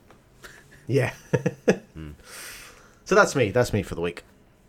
Gentlemen, every so often a game comes along that completely wasn't on your radar before and sideswipes you and takes your attention. And that is a game I'm going to talk to you about today called Cult of the Lamb. I haven't played this yet. I bought it last night. Yeah. But like the same thing happened to me listening to the MinMax show this week, where they talked pretty effusively and interestingly about it, and I was like, buy it, I'm going to buy it. So, on the face of it, Cult of the Lamb is a roguelike dungeon crawler. The story of the game, such as it is that you are a lamb, the last of his kind, who is about to be sacrificed to the 4 bishops of the old faith. When as I can't remember whether it's a sword or an axe is swung, the screen whites out and you're in this kind of liminal space between states of being, to borrow a phrase from Bo Burnham, and you meet this god who is called the One Who Waits. And he says, I will restore your life. I will put you back in the world, but you must do one thing for me. You must start a cult and gain followers in my name. And your character agrees and gets a funky hat to denote his new allegiance to the One Who Waits. And you go back into the world, and then you go through these dungeons that are, again, it's roguelike, so they're procedurally generated. But it's not just that type of game. It balances being that game and also a base building game. The loop of the game is that you do a run. The run, unlike, similar games that have, because I don't always get grabbed by these games, but occasionally you get like a Dead Cells, which I've talked before on the show, which like the style or something about it gets me in. The runs are only about like 10 to 15 minutes long, but what it does then is it kind of like hands off then to the base building elements. So you have like this hub world, which is your base. You go through a loop. Each run is 4 stages long, at the 4th stage of which is a boss battle. You go through the loop to get cult followers free, and then you bring them back to your hub. You convert them, and then you set them about different tasks to help you gather resources, build out your cult, build different, shrines or churches or like facilities you need for the cult, and you're kind of balancing that, right? I'm going to go for a run and I'm going to get like different resources, beat enemies, get more cult followers, but also I'm trying to manage the devotion and the hunger and stuff like that of the followers I already have.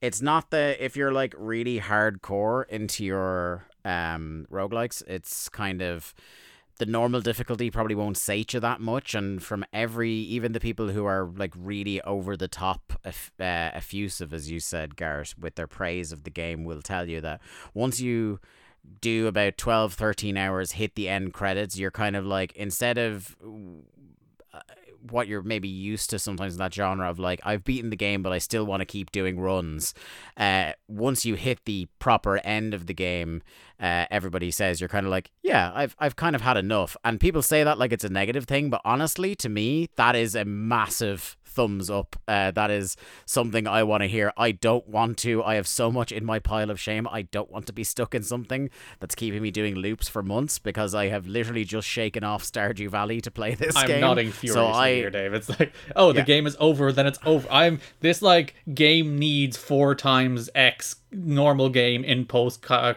game content is a trend I kind of hate, because like when you see it's like, oh, the game is great but it didn't have much post game, it's like, well, the game is over. The game just ended. That's fine. You can just move on to another game. We do not need games to be endless experiences. The two things that are really immediately grabbed me about it that made me want to try it are the art style, which I would describe as kind of like Hollow Knight with more color to it. Like there's definitely a real splash of color to it. The music in it is fantastic. I think you're going to really like the music in it, Garrett. And yeah, starting to play it, and like the combat is fairly basic. There's like, you get these tarot cards throughout the game when you encounter I think it's I can't remember whether they're called the fortune teller or what their actual name is.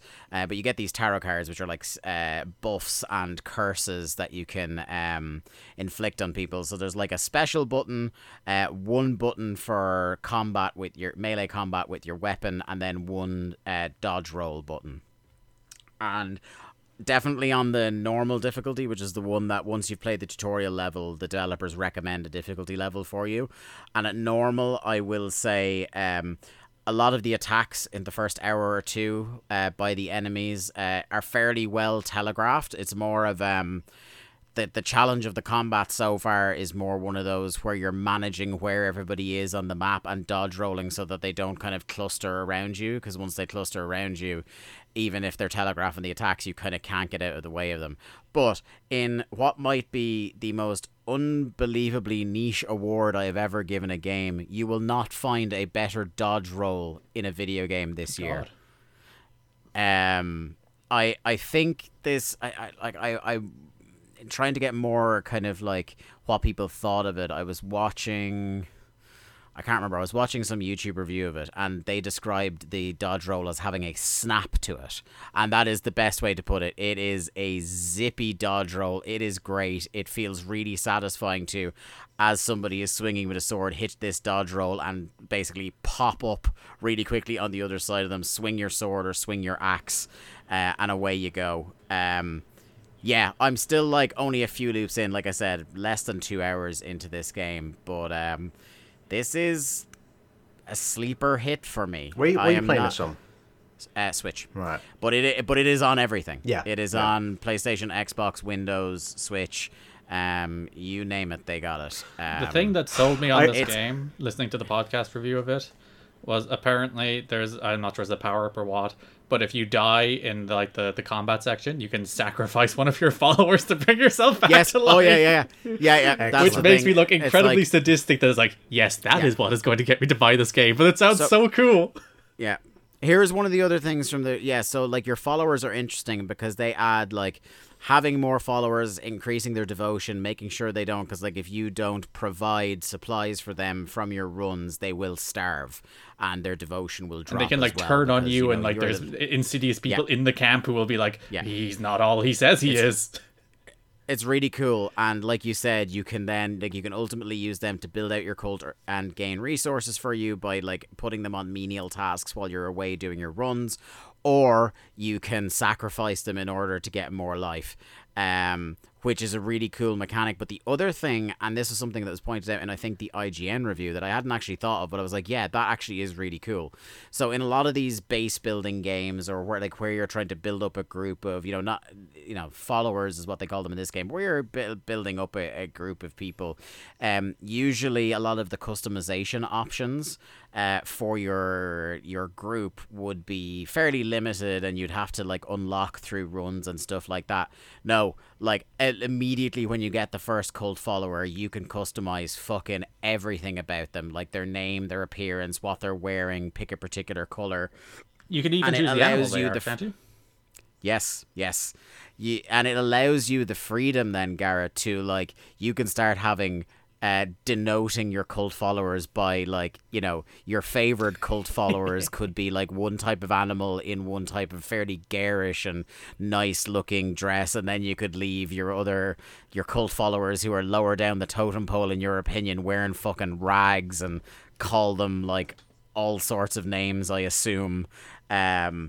It's a really clever little game. I don't think, as if it was just a base builder game, I don't think there's enough for it to be a sensational base builder game. As a roguelite by itself, I don't think it's enough to be a transcendent one of those either.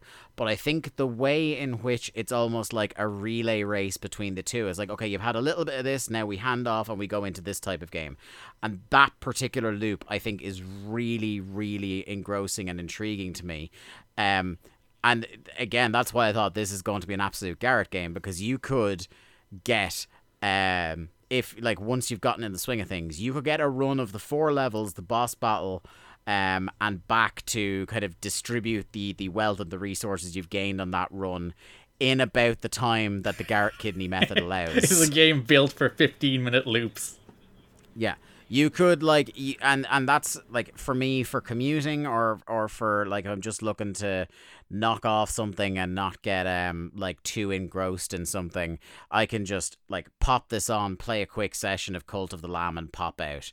I think this is gonna start going fairly high up my list for this year, and it is already, in terms of style, visual presentation and music, it's going to be getting a nomination for me in both of those categories, I would imagine. Really good looking game, really good sounding game. Perhaps, because I know I'm coming off Stardew, so this is the back of my mind, but perhaps the best, since Stardew, the best Foley work on axe chopping wood. That's what you want in a video game. Because the Stardew one might be my number one of all time in that incredibly niche category. I mean, you spend at least half the game fucking chopping wood in that game, so it wants to be good.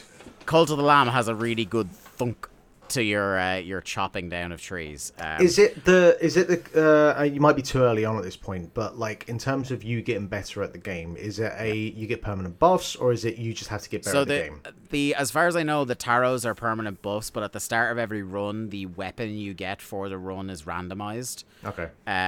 So the one I keep getting that's very that much I really love, a Binding of Isaac kind of mechanic. Yeah, the one I really like is the axe. But there is also, from what I'm told, there's gloves that are apparently not great, and there's a hammer that deals huge damage, but it slows down your movement speed.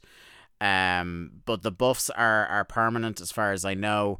The loop, by the way, so what you've got to do is there are 4 types of world, and there are 4 kind of the 4 bishops basically of the old faith, and the idea is you defeat each one of them because all of them are holding a chain to the god that you are now subservient to.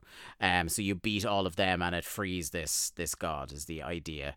But from what I hear is the lore stuff and the story is cool and all that, but it's not what you're there for. But from what it sounds like by the people who've gotten to the end of it, it's more like the satisfying loop is what people like about it. So you've got like the four like bosses you have to go to, but like the paths on the way there, are they procedurally generated or? Yeah. Yep. Yeah. Okay. So Right. the only, like, from what I understand and from what I've done so far, it's like you will go into, like, so when I went to my cult hang to do a couple of tasks after the tutorial, and then it goes, hey, the worlds have opened up for you to go back to look for these guys, the bishops of the old faith.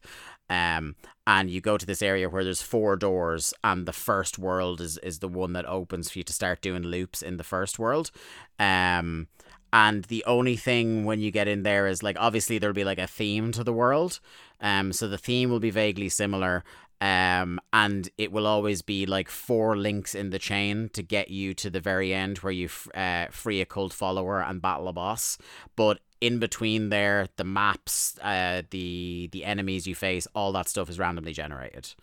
So it's cool because, you know, no 2 runs are quite alike, but also, again, you know, that's something you get elsewhere. But the thing that appeals to me, and it sounds like it really appeals to Garrett, is that they are short, snappy runs. The sadistic ruling a cult is the thing that appeals to me, frankly. Yeah. And you were, Garrett, I took like so many screenshots at the start of this because, like, that lamb, let me tell you, is an absolute boss. And some of the characters in it, like some of the character designs are really good. The character animations as they're talking and stuff are really good. Yeah, I didn't expect to love this game as much as I did. I kind of, when I get these types of games, usually it's like as close as I get to a Garrett Kidney method, you know. I thought there's a high chance I'll bounce off this, but because it looks and sounds so good, I've got to give it a go. It's like $24.99, I think. But So, you know, dude, it's real fucking good. I've been staring at fucking Rogue Legacy for like the last 3 months, thinking, oh yeah, at some point I'm going to get to that, and now I have another roguelite that I need to look at. But I mean, yeah. if time is a concern of yours, this might be the one to go first. Yeah, well, I don't know exactly. Like, I didn't look much into Rogue Legacy other than just people saying, hey, it's very, very good. And I still have a fatigue with roguelites where I don't really want to jump into them unless, you know, they are like Hades tier quality.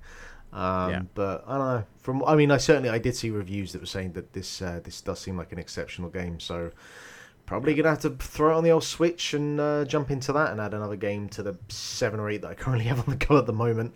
I'm very excited. I'm a real fan. Like, I bought this last night and I was all right, so I could watch an episode of the Sandman or I could start this. I decided on Sandman, but I'm probably going to play it immediately after this podcast. I am actually, yeah, I want to hear, like, definitely on the podcast next week, but pop into the group chat later, Garrett, because I want to hear if this grabs you the way it's grabbed me. Me maniacally offing dissenters in my group. Yeah, it's pretty damn good. It's pretty damn good. Right, I suppose, Garrett, it's time for Xenoblade Yeah, Corner. I'm actually like hotter on this game than I thought I'd be. Because like I joked calling it 2022 Game of the Year Xenoblade Chronicles 3, and like You've declared 2022 Game of the Year at least 3 times. well, you see, I went through a rough phase of playing a bunch of games that I didn't like. So like I played stuff like Ghostwire Tokyo, which was really boring. I played a game called Tunic, Dave. It's not very good. And I played all these. I was so good to you last week, and this is how you repay me. Fucking hell. So like when I played Stanley and I played like Live Alive, and now I'm playing this, like I have real problems with the other 2 Xenoblade games that I don't have with this one. I'm actually enjoying the combat. I'm enjoying the exploration. I'm enjoying the world. I'm like, do I like love this game? And I think I might love this game. Again, I'm only 18 hours into this game, so it's about 5 hours further than I was last week. But like, there's really cool side quests in this game, which is exceedingly rare. You go around, you get a new character from all of them that you can put in your team, which is pretty neat. And also, you get like full animated cutscenes for all of them. So it's not just, you know, go fetch this item, bring it back. It's like, go kill one of the big enemies, do a bunch of cutscenes, do a bunch of like training students.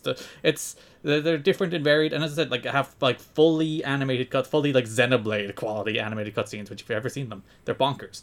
Yeah, I don't have a ton more to say that I didn't say last week, other than I'm really, really enjoying this game, and like enjoying it more than the other 2 in the series, and more than I expected to, and even more than I was last week. So yeah, very high on Xenoblade Chronicles 3. I think it's a real cool game.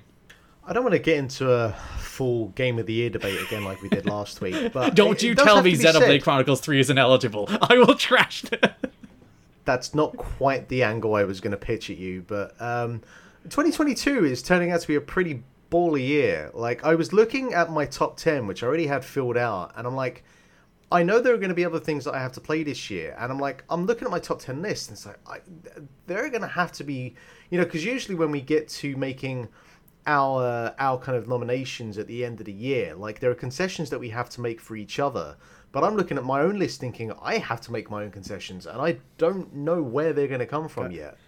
Can I just say, as I have been so flat out with work the last week, I usually do listen to the shows when I'm not on them, because I can finally enjoy the podcast without listening to myself. But is the Game of the Year topic you're in reference to, did the Great Live Alive debate happen in my absence?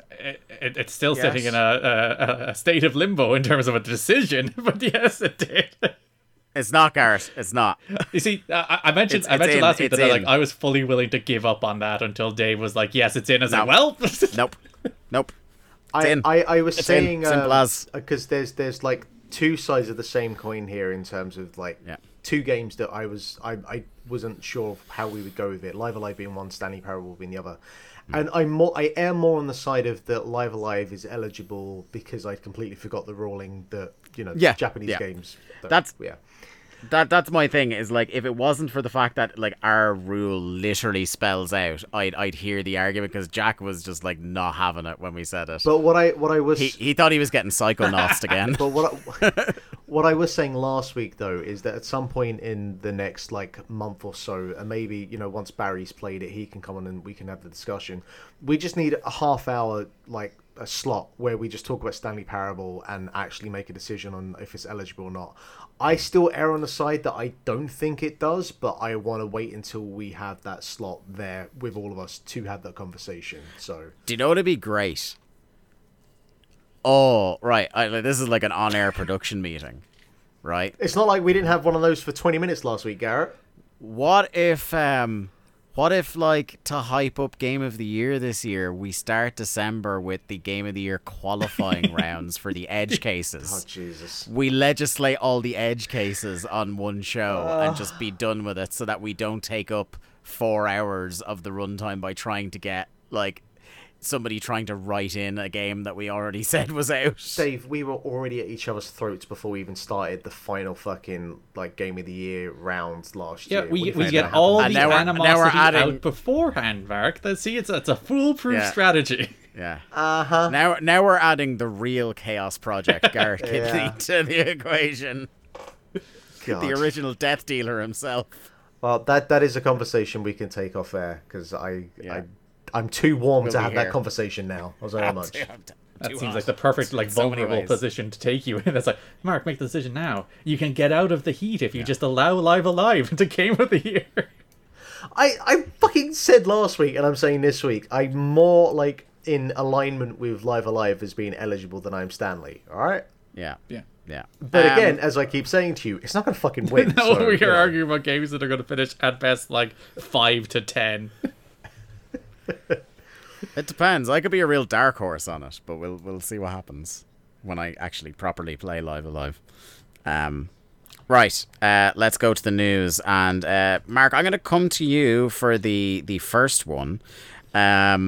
Beef between Bungie and a cheat maker? Yeah, so I felt like this is an interesting story because while it's obviously, specific between Bungie and cheat maker Aim Junkies, I do think that a lot of what is going on here can set like wider ramifications for publishers and developers and ongoing cheat makers and whatnot that they're all the rage in the industry at the moment. But basically the story is Destiny 2 cheat maker Aim Junkies has fired back at Bungie, issuing I can never say this word. Subpoenas. Subpoenas. That's the B is silent.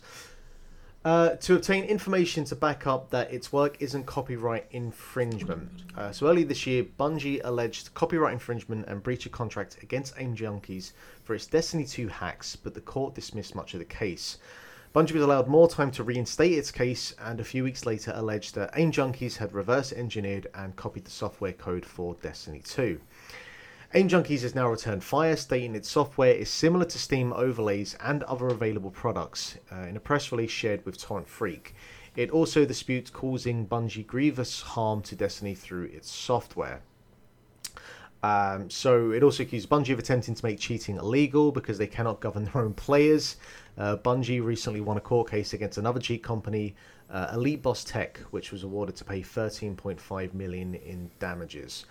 Now, there are two parts of this that, like, I think again are interesting for both this case and for other publishers and developers going on the same thing. There is a fair argument to make that publishers, and I won't name others, but you can probably guess or read about it, who have used that whole idea of copyright infringement to, shall we say, egregious degrees for making certain lawsuits or cases that maybe in some aspects are technically true, but are also just being done as just like a bullshit way because whatever it is that they don't like, fuck it, just throw a copyright strike at it and be done with it.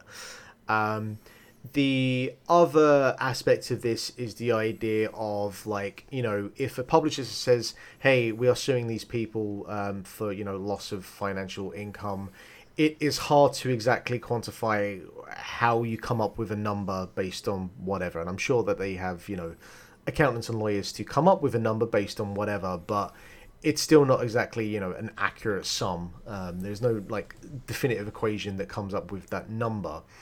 So, obviously, in the case of AIM Junkie and other cheat manufacturers, there is two things here saying, hey, you can't fucking do a copyright strike, this is bullshit, and, the story kind of talks more about it, but I think that depending on what happens with this, I do think that there is a kind of, and as is the case with lawsuits, that they can have wider implications for, the rest of the industry.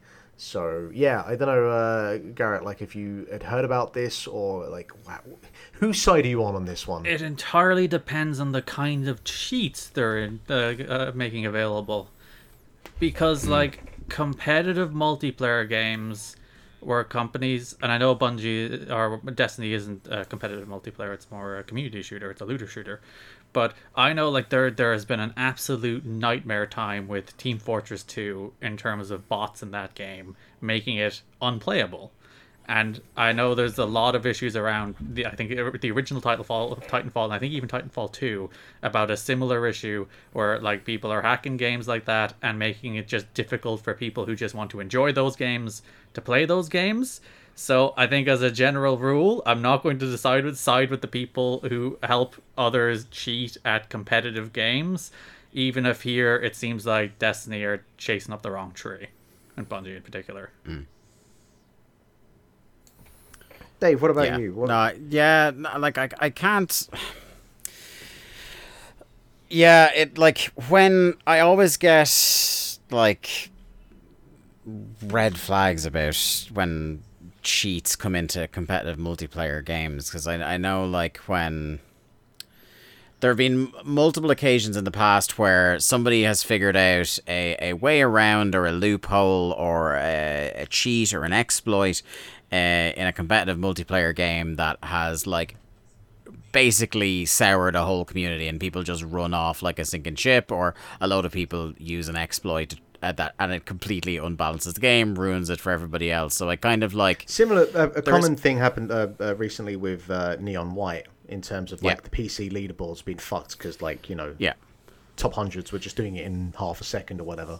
Yeah. So I that's me trying to put on my as a user of games. I can totally understand why you would want to be zero tolerance about that being a possibility, but I also always, when things get litigious for people making cheats or making mods as well, because that's something we've had over recent years as well, is the much maligned modding community getting things shut or monetized by the developer and them not seeing a penny. I always balk at it as well. I think our tone could be summed up with that Onion, the worst person in the world, makes a good point headline. Yeah. Yeah, it's like, am I agreeing with a developer here? Or am I agreeing with like the people who make the cheats, who I also hate? It's like, oh. Yeah. I will say... Whoever wins, we lose, sort of thing. I will say it is quite bold of the cheat maker to come out with a statement saying, "We have offered to work with Bungie to acquire multiple solutions to their problem.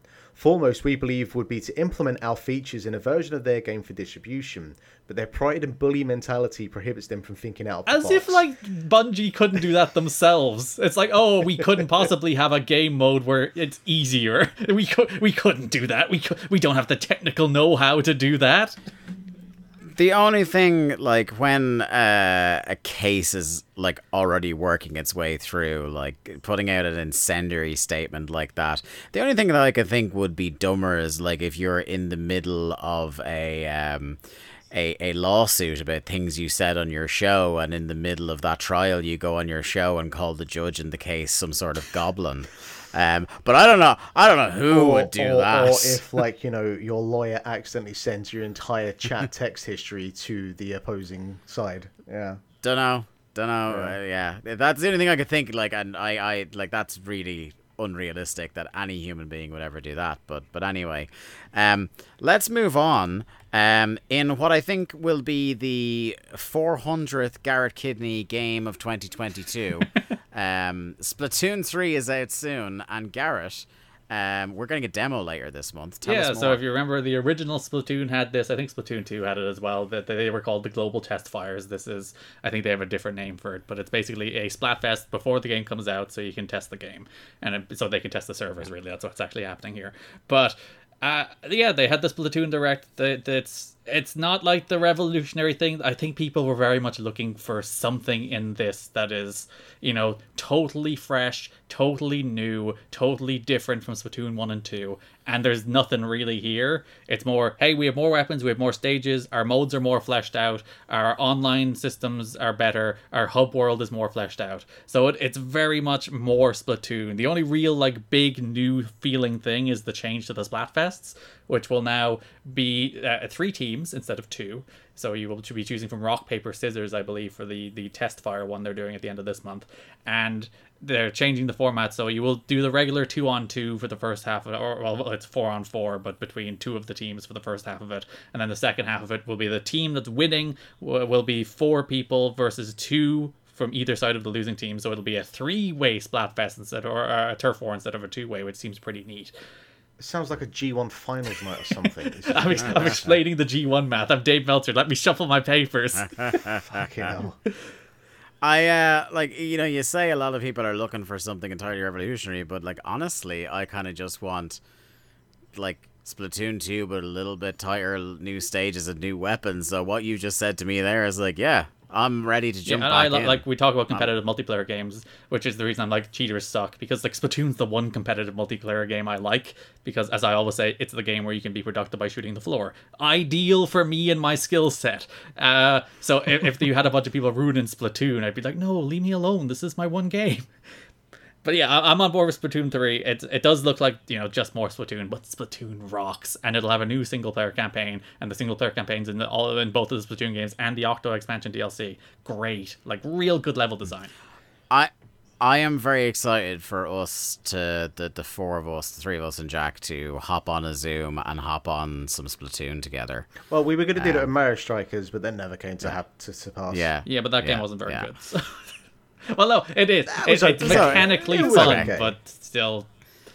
I think what you're driving at, Garrett, it's not It's Splatoon. not. Splatoon rocks. No, you're fair. You are not a squid now. You are not a kid now. Like, Mario Strikers is a nice looking game. The animations for the supers is good. Like, but just the vibe of Splatoon is the best. That, like, early 2000s skater culture match with the shooter. They're still, like, rolling that out with, like, a post-apocalyptic side to it now, and I just love Splatoon. I think it's one of the coolest games, just in terms of, like, the world, the vibe, and the aesthetic. It is, like, for Nintendo, it is one of the kind of best new things they've come out with, sort of, like, in the last 10 years, by far. Also, it's come out with the character name Krusty Sean, which is still the best character name of all time. Krusty Sean is a play on crustacean. His name is Krusty Sean. Krusty Sean. Jesus. It's like McGee after a night out in Way. Dublin. Now to see if he's listened to this week's episode. But I was going to say, they're also, as far as I'm aware, they're allowing you to transfer data over from Splatoon 2. Yeah, I think you get some free stuff. So I was kind of worried, like, you know, you have people who've been playing Splatoon 2 constantly for the last, like, 5 years, and I'm just kind of worried about, like, how that might skew sort of levels or whatnot. But if it's just like, hey, you get some free stuff, then that's awesome. And, you know. Yeah, and like I imagine most of like the ranks and stuff will restart just so people aren't like wildly mismatched. Toward You would the hope start. so. But like all the modes are back. Salmon Run is back, which is like the Horde Rush mode, which I think is real cool. I thought that was really neat. And they seem to have a new like every 2 or 3 month event thing where the main hub world is overrun by salmon, and we'll see how that works out. The new Salmon Run thing they have going. Yeah, there's like a bunch of like small new things instead of big new things. But I will take small new things because Splatoon is cool. Absolutely. Our final news story, this is a really interesting one because I saw this trailer pop up on my Twitter feed, which might be how you guys discovered it as well. So I saw this trailer pop up for, hey, it's a cutesy looking soccer RPG called Soccer Story. I was like, oh, this is finally the sequel to Golf Story coming out. And then you read about it and I was like, it's fucking not. From this news story at Nintendo Life. So after the critical success of Mario Golf inspired RPG Golf Story from developer Sidebar Games, we're all wondering just when we're going to get to play the next major release, which was already announced, Sports Story, with the game seemingly in limbo at the moment with no word on a release date. And if you can't really wait till then Soccer Story from publisher No More Robots might be able to fill the void. If I, Mark, was Sidebar Games right about now, and I saw, because not only, right, so you see that it's a soccer RPG, but within a couple of seconds as well, you see that, like, it's not just, soccer's not the only sport that's in this soccer RPG as well. I would be feeling pretty aggrieved that I had just had my idea for a game that I'd already announced fucking gazumped. Yeah, I mean, like, you'd have to think that with the success of Golf Story, I was kind of surprised that we didn't hear, like, this sort of thing kind of come out, like, you know, a year after Golf Story's release. And to be honest, going back to 2003 or whatever, I'm kind of annoyed that we hadn't already had a bunch of like Mario Golf RPG or Mario Golf Game Boy Advance-esque style games in the years preceding that anyway. So, you know, finally the industry is catching up to what is true and right in the world. You are right, though. I'd imagine that Sidebar is probably a little bit ticked, but at the same time, like, hey, where is that game? You know, what are they doing? They have kind of gone a bit radio silent with that recently. So maybe in some ways, maybe it won't be an issue because when was the release date? It doesn't have a release date yet. So I guess the thing that's going to probably be now the factor is, like, you know, does Soccer Story, does that come out at some point this year? And if, you know, Sports Story is probably coming out at some point next year, then it probably doesn't matter too much. But as both or as neither have a confirmed release date at the moment, you're kind of wondering if, like, both are now looking at each other, like, sort of like, you know, playing chicken to see who announces a release date first and then working around that. But it looks cool. It looks great. I mean, I love Golf Story. I'm hyped for Sports Story, but, like, this looks great as well. So I'm all on board for this. Scratch the itch. What about you, Garrett? Does this appeal to you in any way? Because, like, I'm thinking the mini game nature of it would very much, I'm thinking Garrett Kidney method here. If they had just called this game like Sumptuous Soccer Simulator, I think, you know, people would have looked at it as like, it's a little like Golf Story, but, you know, it's its own thing. The fact that they called it Soccer Story, yeah. it's particularly fucking I'm brazen, sorry, isn't it? go to jail. Like, they're like, we're gonna call it Soccer Story. Fuck off! Like, come on. Mark, can you get onto the patent office for "I'm sorry, go to jail" merch? Like, we called it Soccer Story. And there's your Garrett Kidney promo for the week. Come on, like, it doesn't look as good because it's 3D instead of 2D, and the 2D pixel art of Golf Story is nicer. But I'm sure it'll be a fine little game. But no, you can't let them get away with that. They just can't. Wow. Garrett Kidney, noted Golf Story defender. I love Golf Story. That game fucking rocks. It's great. It's tremendous. Golf Story is great. Yeah. What if they just called it like even better than Golf Story? By the way, Golf Story, only good HD Rumble game. Well, maybe not only one, but it's probably the best. Are you saying count the ice cubes in your glass in 1-2 Switch isn't doing it for you? Because if you play Golf Story, the way it uses HD Rumble is to like punctuate jokes, which is the best use of Rumble I've ever seen. So like if there's a joke that has like a womp womp kind of reaction, they'll like simulate that in the Rumble, and it's fantastic. Wow. Yeah, that's pretty good. I did see in the developers' tweets when they were announcing this, someone said, "Hey, you could have gone with Football Fables," but I guess if they called it literally anything else, they'd get away with it. And people, as I said, people would be like, "Oh, you know, it looks a little like that other one, but it's its own thing." But the name, no. Here's Garrett's our dog game. eat dog. I'm afraid. Here is our game. Definitely not Sports Story. God damn it. On that note, we're going to leave it for this week. Thanks, everybody, for listening in to another episode of Link to the Cast. At Link to the Cast, where you need to follow us on Twitter. Tell us about what you thought about the games, the entertainment, whatever else we've been watching or playing this week, and what you think we should be watching and playing for next week. Individually, I'm at The Day to Dave. Mark is at Lithium Project. The absent Jack Lazell is at Jack Lazell. And Garrett is at Garrett Kidney. Thank you very much. We'll see you again next week. Bye-bye.